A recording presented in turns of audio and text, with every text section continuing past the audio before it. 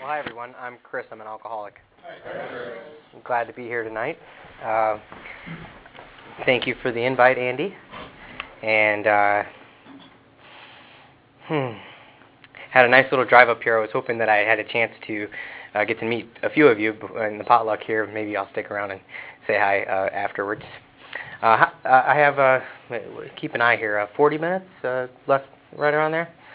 Yeah, I could talk all night, but I won't do that to you guys.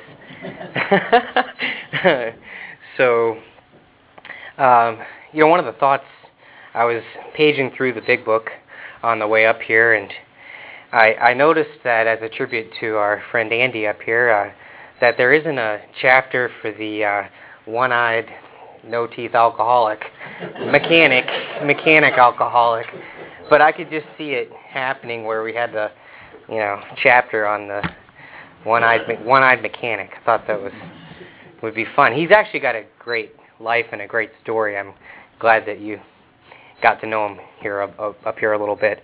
I met Andy in the Eastside group down in St. Paul some 6 or 7 years ago in Dunn, and I know Dennis and a couple guys here from some of the 12-step workshops we've had. A little bit about myself. I'll turn the old age of 30 in June of this year, and my sobriety date is December 15th of 2001. So coming up just shy of a decade of recovery, and I'll tell you that my life, I've been in Minnesota the whole time. I came up here for treatment when I was 20, and my sponsor, when I finally made up my mind to get one, told me that relapse didn't have to be an option for me, and that if I wanted to be sober and if I wanted a different life, that it was right there for me, and that he would be there for me so long as I wanted it. And thank God I didn't have to drink again to date, but it's a one day at a time deal, isn't it? God willing, I'll be sober before I go to bed tonight and be able to wake up tomorrow and have another run at it. The good news is, over time, the run at it's gotten a lot different. And I've learned, we talk about being a recovered alcoholic, and I don't know if you guys know Andy. He talks about being a recovered alcoholic, and I've had a spiritual awakening as a result of the steps. It means I have a relationship with God. It means that I've learned what it takes and things I need to do on a daily basis, so that God can keep me from taking a drink. And as a result of that, I've got a lot of blessings in my life. And what it really comes down to is relationships. It comes down to people that didn't really maybe know how much I loved them, how much I cared about them. The foundation of my story, was really in November of 2001. It was right around that time of year where you get the harvest moon. And at that time, I always had a lot of trouble when I was drinking. I'd end up in handcuffs somewhere, having some kind of problem with the cops. And so my story includes a little bit of mixture of things, so to say. But I would tell you that there was a harvest moon on November 2001. And I was with my girlfriend that night, and there was a tunnel that we walked through, and I had to have been on some combination of sedative and alcohol that landed me on the rocks. And I was laying in my girlfriend's bed. I was thinking about killing myself. I was thinking maybe I should jump out in front of a train. I was thinking that maybe this life was just going to continue to be one day after the next, harder and harder and harder. For anybody who's drank longer than me, I think I had a drinking career of maybe 5-6 years. Anybody who's endured the agony of alcoholism longer than that, I've got a special place in my heart for you, because I know that there's a part of me that didn't want to have to live that way. There's a part of me that knew that I didn't have a choice, that no matter what I did and no matter how hard I tried, that I was going to end up drinking again. And when I came up to Minnesota, that was the biggest fear in my mind, was that it didn't matter, that I had decided that I didn't want to drink, that I was done with it forever, that I was going to do it again. And, thank God I don't have that fear today. I don't have a fear that that's going to happen to me, because God's carried me this far. Why would He drop me? Why would He do that? So that harvest moon, November 2001, I was laying on my girlfriend's bed. I was thinking about how probably a lot of people would feel sorry for me. A lot of people would come to my funeral. A lot of people would go, "Gosh, that Chris, he was such a nice young fella." I sure feel sorry for the guy that he had this terrible illness, this terrible addiction, this terrible alcoholism thing, and he was all right. And for me, there was one thing that kept me from doing that, and that was love. I think there was a part of my heart that knew that there was more to life, that there was a part of my heart that knew that there's maybe something to live for. There's a part of my heart that knew that I didn't want my family to know before I died that I didn't love them. And so I said a prayer that night. I was 3 a.m. I was fearing for my life in my girlfriend's bed. And I picked up the phone. I said a prayer, and I said, "God, if you're up there, if you're out there, I need your help." I was raised Catholic. I knew a bunch of set prayers and stuff, but couldn't remember them because I didn't make much use of them. And so I tried to say Our Father. I tried to say Hail Marys, and it wasn't doing well. I was kind of struggling with it.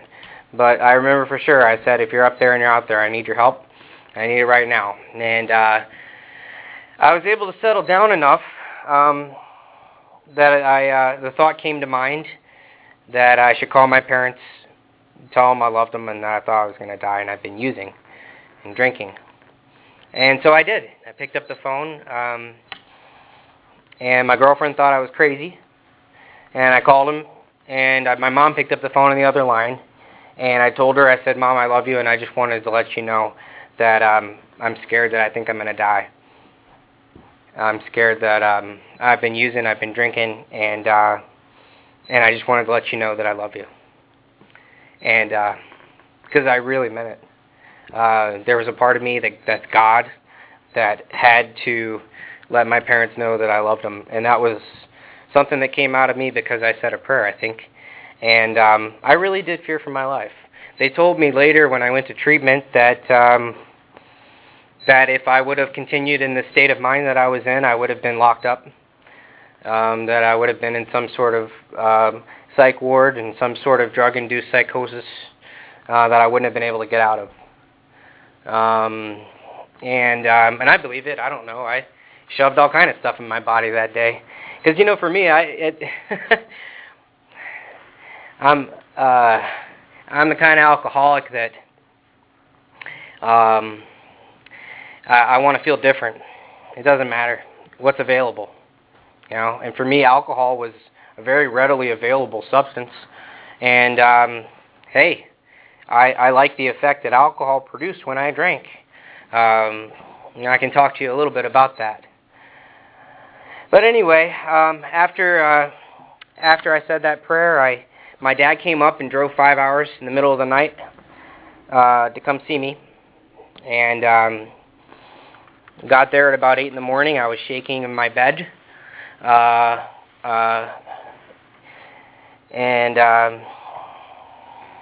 my life was a wreck. And my dad saw it for what it was. He saw his young son who tried to hide from the fact that I was a real alcoholic from my family. And he saw the garbage that was everywhere and the garbage that was my life. And I knew it. I just didn't want anybody else to know. I didn't want people who loved me to know that I was suffering. I didn't want people to know that I was having a rough go of it. And frankly, I was scared that they would take away the thing that I loved the most. Well, I can't say I loved it the most because, gosh, something strong about that element of love that God put in my life to tell my family that I loved them. I think I love my family more. I think I love my life a little bit more, but maybe not what was going on, but the fact, that I had a breath inside of me. Anyway, but I did love alcohol. And for me to lose my best friend, for me to lose what I thought I needed, my solution, what it was inside of me that I felt like I really needed, I was scared to death that they were going to take it away from me. I'd never be able to do it again. And drink, that is. And maybe I was right. I guess I was right. Didn't turn out to be such a bad thing. My uncle, he jumped off a bridge when he was 36, 37 in New York City. He was an alcoholic. He was an addict. And he lost his life. And for 20 years, my mother knew that alcoholism kills. And when she got that call that night, she knew that I had a very serious problem.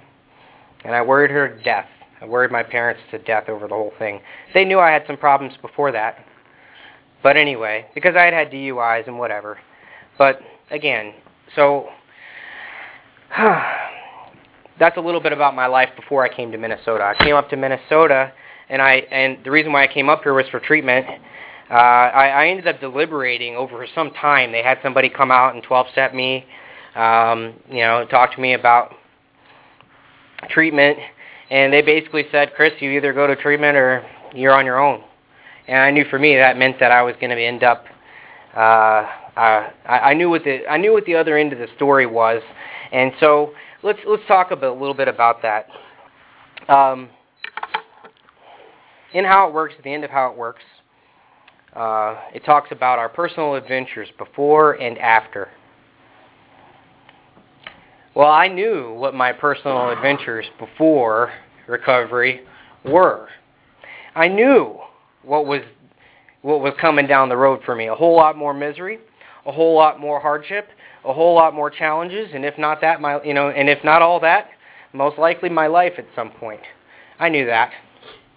The road in front of me was not a pretty picture. That tunnel that I was walking through with my girlfriend, that light at the end of the tunnel, I'll tell you, that light didn't shine very brightly for me. So I came up to treatment per the urging of my family, and I deliberated over that decision because I knew that it was going to mean a lot of changes for me for a little while. And I think there's an element of God that entered me to come up to Minnesota. And I came out here. I went through treatment at Center for Youth and Families, Hazelden and Plymouth. And after a 30-day stay there, I was at Progress Valley. It's a halfway house in uptown Minneapolis. And I was there for 90 days. And what I want to talk to you guys about, hopefully for the rest of the time I talk here, is a little bit about my personal adventures after, and some stuff about recovery that I find really neat. I was telling the guys on the way up here that when I speak, I like to pick a theme. I like to share a little bit about myself, pick a theme, let you guys know some thoughts, some experiences that I've had about recovery. And I think the theme that I want to talk about is hope and change. I think hope and change in recovery. And since everybody seems to like that idea, I think in Alcoholics Anonymous it has a special meaning, and it has a special meaning for me in my life. Hope is something that I've had for myself since I came up to Minnesota. Hope for me was that I'd never have to take another drink of alcohol in my life. Hope that I'd never go back to the life that I was living. hope that someday my family would forgive me, my friends, and people that I'd hurt, forgive me for the wrongs that I'd done in my life. Hope that I could have good friends, that people would like me, that I would have a good job. Hope that I'd be peaceful, that I would enjoy my life, and that I wasn't going to be a vale of tears. A lot of those hopes are things that I found in the big book that are promises for us if we do the steps, if we're serious about recovery. And I can tell you that in many ways those hopes have been realized. I still have a lot of hope for myself, for my life. One thing I understand about it is that for sure I'm not even close to being the hopeless alcoholic that I used to be. I'm a long way from that. Change is something that is referenced a lot in spiritual experience. It's referenced in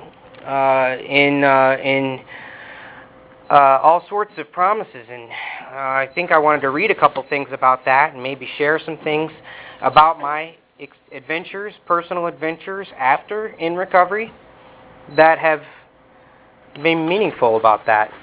I think a lot of people love, and I guess I wanted to get started with a few pieces in the book that I was thinking about on the way up here.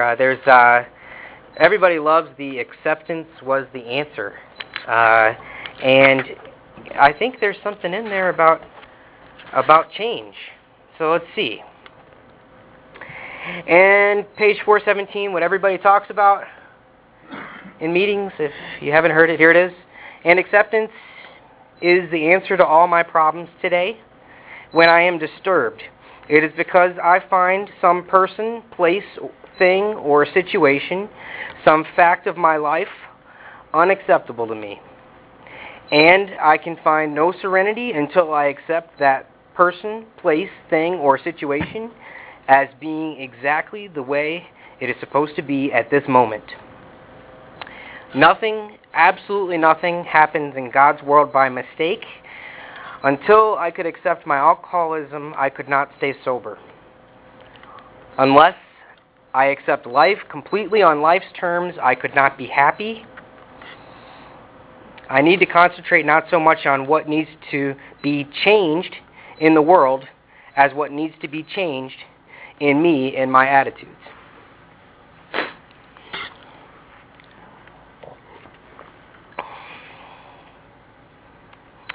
So let's talk about this a little bit.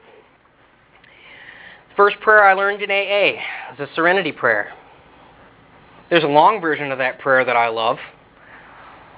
And in the long version, it says that maybe that I'll be reasonably happy in this life and supremely happy with Him forever in the next. That accepting hardships is a pathway to peace. Nothing in there that says I'm going to get sober and everything's going to be okay. My life is a straight and narrow arrow that's destined for rich and fame and glory and everything without any hardship whatsoever. That sobriety is supposed to be about not having hardship. On the contrary. For me, it was about learning how to deal with hardship. Recovery from alcoholism, I don't care how old you are, is something when me, alcoholic, without a drink for a day, it's a miracle if I don't pick up a drink. It's amazing that there's some power that would enter my life that would allow me to be okay so I don't have to drink. Because for me, I never had that power. I always wanted to drink. Didn't matter how much I didn't want to drink. I was going to do it. So, there's hardship in recovery, especially dealing with my alcoholic mind. I've got one of these hamster wheels that likes to just go on and on and on about this great story of life that is me. I am the most entertaining thing to me in the planet. And in case anybody doesn't know, I mean, I don't know if this is news to you, but Chris, alcoholic, I'm the most amazing thing in the world, according to me, in my mind. And it's all about me. It's all about me and my life, and geez, everything that I've got going on, and all of my hardship and troubles and wants and needs, and I mean, I could go on and on and on about how much is going on with me that you should know and care about and embrace as something that is crucial to life in this world as we know it.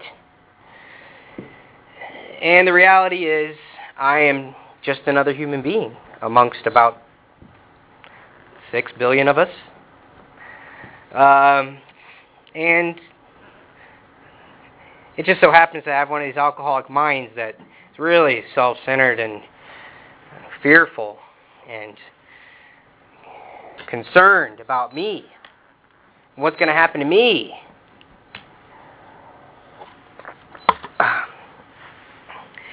So, when I read this, acceptance was the answer to all my problems, I have to deal with and somehow register with this idea that nothing, absolutely nothing happens in God's world by mistake. Well, how can that be so? See, everything's supposed to go my way. Everything's supposed to just flow in this natural world where everybody understands that I've got needs and wants. That, shoot, if I want a Diet Coke, I expect somebody to read my mind and bring it to me. And if not, I'm going to be mad. Seriously. And so sometimes it's hard for an alcoholic like me to understand that I live in God's world. And furthermore, that nothing happens by mistake. That's hard. So when I kind of left off on hope and maybe where hopes are for me today. My hope for myself is not only that I stay sober and all of that, but that I never lose sight of this understanding that I live in God's world and that nothing happens by mistake. And that I hope that I'll embrace and understand that this world and my life is not about me. That's like a big lesson for alcoholics to learn. Okay, this life as you know it, it's no longer about you. Okay? If you want a chance of staying away from a drink and you want to have this God thing working, you got to understand that this whole life thing, because I've been spared from death, it's no longer about me. Because I'm spared from not taking a drink every day, it's not about me anymore. God's granting me that reprieve. And so, if I can just get it through this thick head that life's not about me, then everything opens up. Everything becomes a lot clearer. And I'm not so concerned with all these plans and ideas, and not so concerned about what's going to happen to me. And that's hard. It can be hard. And I think we're given a special opportunity. And I want to talk about this because it's something that's come up recently. So, I drink all the time before I'm 20, and I have all these serious wants and desires to be rich and maybe not that, successful, liked by everyone. But I really don't care that much, per se, because what am I doing every day? Well, I'm drinking, okay? I mean, I drink, maybe not every day, but you know what? Reality was, as soon as I had the opportunity to drink like I wanted to, boom, I was gone. And for me to drink, I didn't really ever want to have 3 drinks. Why would you ever want to do that? So I would drink until the money was gone. I would drink until the booze was gone, whatever. It normally takes a couple hours, maybe 10 or 12, I don't know. Maybe if you get started in the evening, it'll be, 5 and then I pass out. I don't know. It was unpredictable. The part that I loved about alcohol was that it was exciting, is that it was unpredictable, that I could drink and who knows what's going to happen. It's going to be an adventure. Who cares about all my serious problems? I'm going to have fun. This is going to be great because this isn't boring. This is me, drunk. And that's going to be fun and unpredictable and adventure. And then I get sober, and it's all about being serious and how I've got to get everything back in life and how my money situation is just a wreck, and my friends and girlfriends and sex situation, and gosh, I got to get all serious about my family. I mean, I become all serious and all serious all the time. And this idea of having an adventure, which is exactly what Alcoholics Anonymous talks about having, leaves my mind and it becomes work. It becomes a chore. Being sober is a chore. It's something that I have to do because I can't drink. Well, I don't know. I've been given a lot of guidance by sponsorship and God and whatever. Okay, so I'm supposed to have an adventure. It's supposed to be fun. I'm supposed to be enjoying myself. I always love the line, and I heard it from somebody, I can't take credit for it, that AA is like sex. If you're not enjoying it, you're not doing it right. And I love it, because guess what? Who doesn't want to do that right? Anyway, so I want to have fun, but I've got this alcoholic mind that's all serious, and it's hard. Well, I can tell you that there's some hope that it talks about in A Vision for You. Vision for You is one of those chapters in the first 164 pages, all the way at the end, and nobody ever reads it. So let's talk about it. A Vision for You.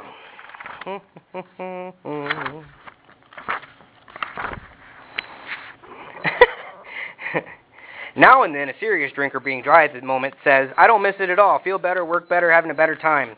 As ex-problem drinkers, we smile at such a sally. We know our friend is like a boy whistling in the dark. To keep up his spirits, he fools himself. Inwardly, he would give anything to take half a dozen drinks to get away with him. He will presently try the old game again, for he is not happy about his sobriety. Okay, so you say, yes, I am willing, to get out from under. But am I to be consigned to a life where I shall be stupid, boring, and glum, like some righteous people I see? I know I must get along without liquor, but how can I? Have you a sufficient substitute? Yes, there is a substitute, and it's vastly more than that, is the fellowship in Alcoholics Anonymous. There you will find release from care, boredom, and worry. Your imagination will be fired.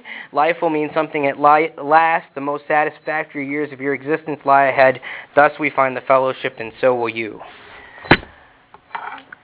Well, there's some hope in that, right? So what had to change with me to get to understand that? Well, I guess the fellowship of AA is the meetings. It's where I show up on a regular basis. I share about my life. I share about the steps in the book and recovery and my experience with God and this, all this stuff. And that's where people like Dan and Evan over here, get to meet people like myself and Andy and all of you fine folks. And we talk about our lives in recovery, and it's all good.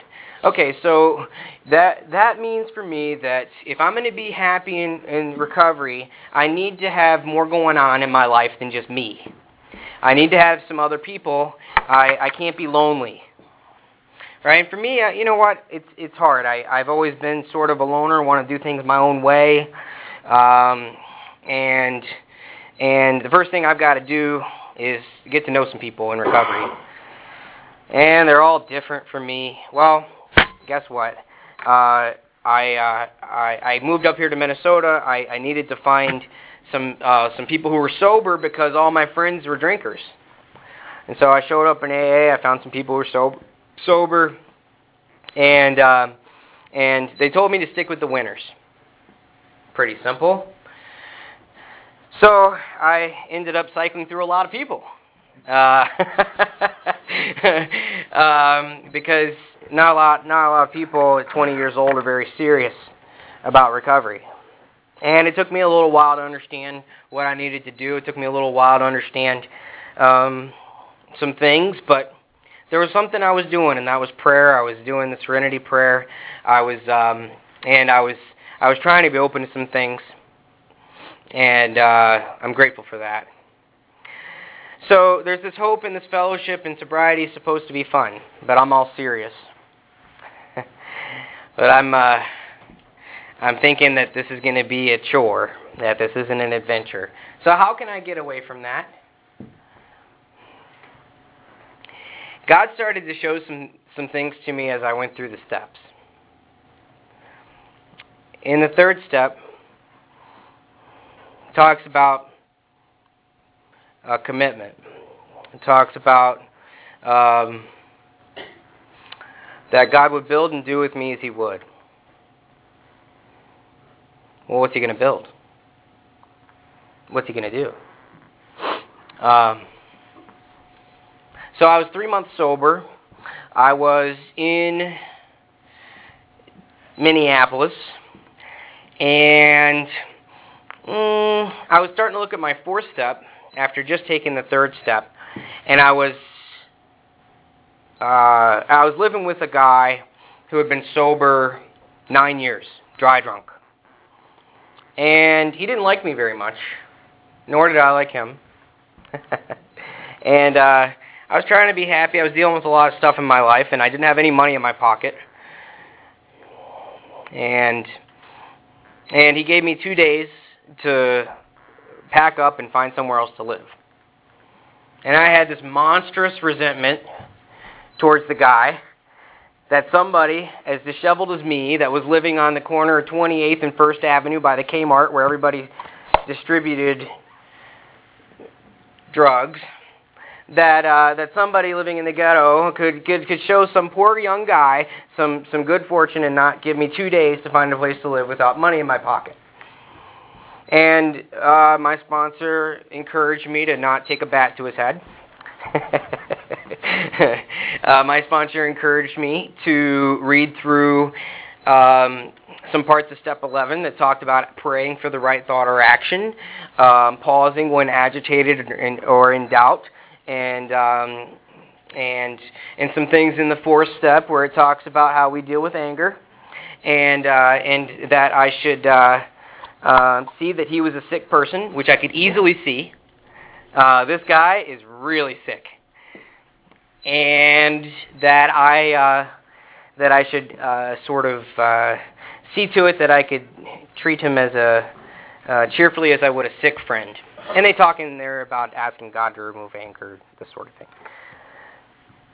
And so I did that, and I went from wanting to take a baseball bat to his head to telling him good night, and getting on with the business of the objective, which was to find another place to live. Because I think if I would have taken a baseball bat to his head, I probably would have ended up in jail somewhere in Minneapolis. Not a good idea. And I was very angry, so who knows, right?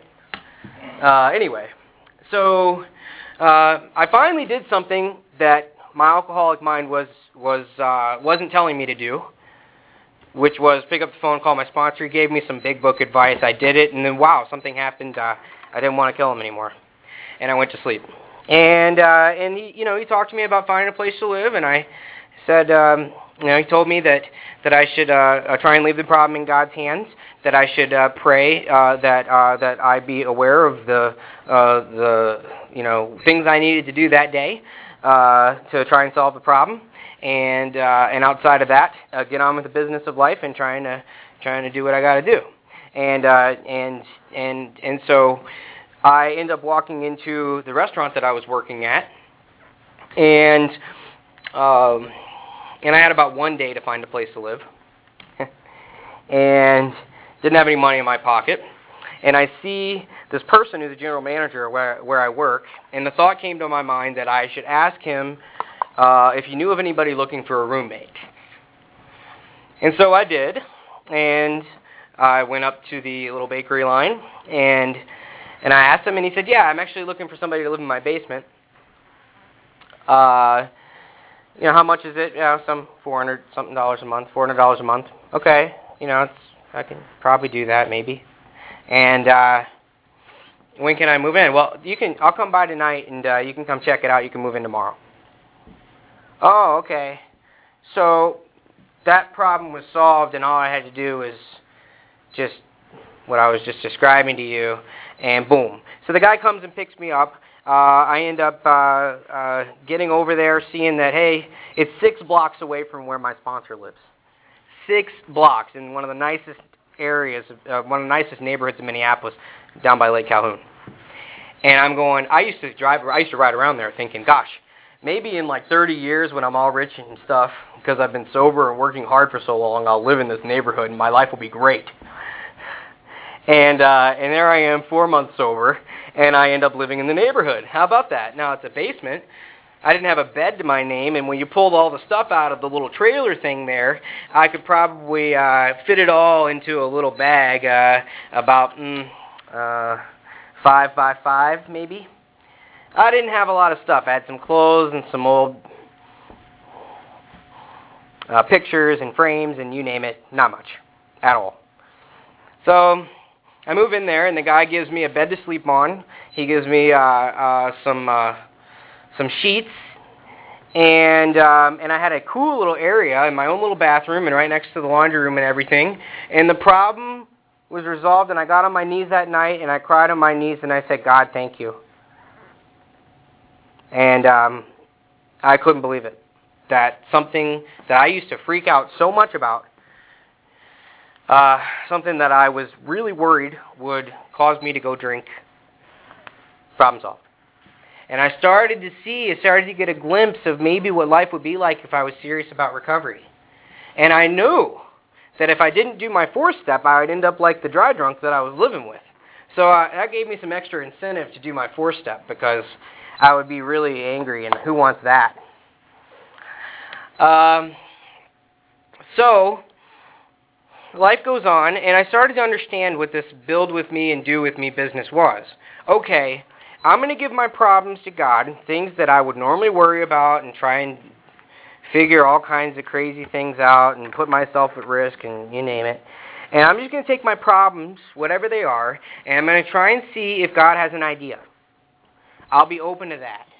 Does he have an idea? Maybe there's something that'll work. Can I kind of think and do as you would maybe have me do? I don't know. I don't know how that works. So I started to do those things, and I started to realize that if God solved my problems and I asked God to help me solve them, then I better give God credit for solving them. Right? And that it was simple as that. That it talked about how if my difficulties were removed, well, what are my difficulties? Well, my favorite to think about is this house thing, but really my real difficulties are the fact that I'm this selfish alcoholic that has these hundreds of forms of fear and self-pity and self-delusion, and how I think I should be CEO of 3M with no experience, and all sorts of stuff like that, that I get so wrapped up in me, and those are my real problems. And God's going to give me victory over these so that I can bear witness to those that he would help of your power, love, and their way of life. Okay, so what's this whole way of life and all this stuff? Well, way of life that I've understood in AA is, hey, my way of life was not working. It ended up with me drinking. AA's way of life is, let's try some things different and see if you get a different result. Let's see if things work a little better for me. So what's happened in my life since all this stuff?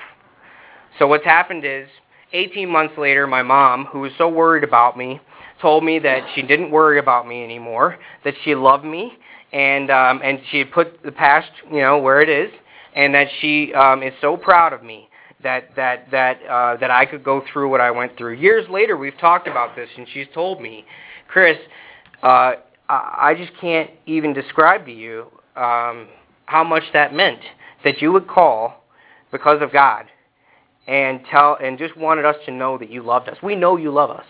Okay, now we might not have known because of your actions in the past, the fact that you lied to us as much as you did, you name it, how many times we were crying and Dad was, me and my dad were having problems, you name it. I mean, I was a lot of trouble. And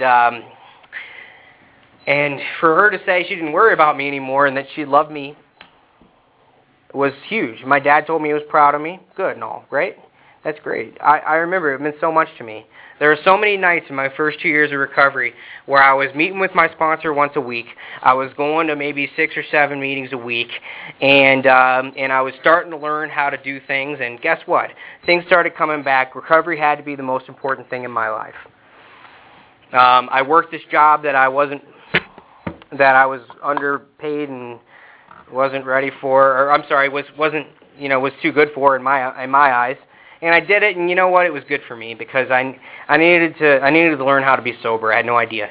Went back to college, ended up graduating, and guess what? I graduated from college, Dean's List, you name it. Everything was going good. Then some things started to happen in my life that were a little harder.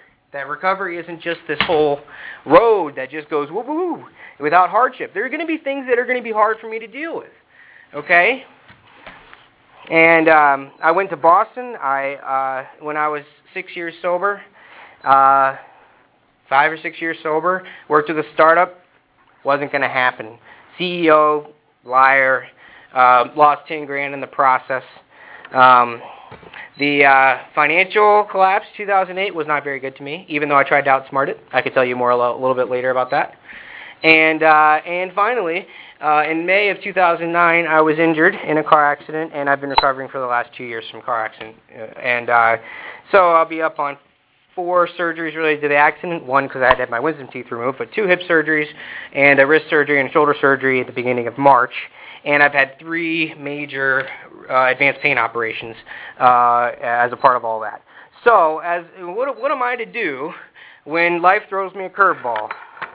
Well, something that's been helpful, just so you know, that I sponsor people, and people started instead of me having to go out and run all over the place.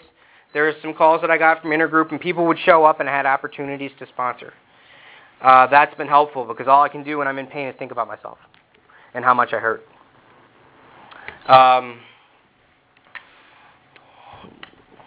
Other things. I've heard fifth steps. I've gone to meetings, even though I don't go to as many as I used to. I'm going to meetings twice a week. Okay, and I keep my prayer life active, and God's helped me be peaceful through a tremendous amount of difficult things to deal with. And as a result of all of that, I've got good friends in my life. People that show up for me today, no matter what. My family loves me, cares about me, and a stronger relationship with my dad, who saw his younger son, walking around on crutches and coming out of surgery twice this last year. My dad was there for me for my hip surgeries. They're both going to be up in town in about a week and a half for when we do the operation on my left shoulder. And my life is improving, but does it mean, what do I do about this whole situation? Well, all I can do is try and reach out to God and to my fellow alcoholics and to people who love me and care about me and keep going, right? And it hasn't been easy. So, if I didn't have recovery, if I didn't have this whole God thing working on in my life, I guarantee you I would have drank a long time ago. Guarantee it. That life will life me. It doesn't matter how good or bad things are. I'm an alcoholic. Bottom line is, I will create problems in my mind, however big or small. I will get sick and dissatisfied of life and know where to go. And that's back to the booze. So there's some things just that have worked for me that I've discussed. What's important to understand is this growth and maintenance of a spiritual experience. And I hope you understand that if we're not growing, we're going. So there's some change involved in that because I personally have to allow God to change me so that I continue to grow in recovery. Otherwise, I'm going. And when I say you have to, gosh, in some ways, it's an I get to, because I have enjoyed my life in these last 9 years, whatever, so much more than I'd ever enjoyed life before that. that I could care less. The fact that I'm an alcoholic, big deal. I get to know life so much better because I'm a real alcoholic, because I was lucky enough to stumble upon Alcoholics Anonymous and learn how to have a working relationship with God. That all that other stuff, it just isn't that important. Because at the end of the day, I know that I've got a loving God that cares about me, that loves me, and that wants me to know that I'm going to be okay, that I am okay, and that there's a lot to enjoy in this world. There's a lot to, and that I need to get out of the way and enjoy the ride and put in some effort and get to see all these beautiful outcomes. There's a handful of people that I've seen recover in AA in the Twin Cities. It is a beautiful thing. Their families, their lives, their friendships. It's amazing. And it can happen anywhere that there's a book and some guidance.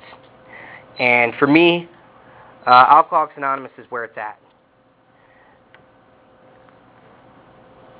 I'm grateful that you had me here. Thank you.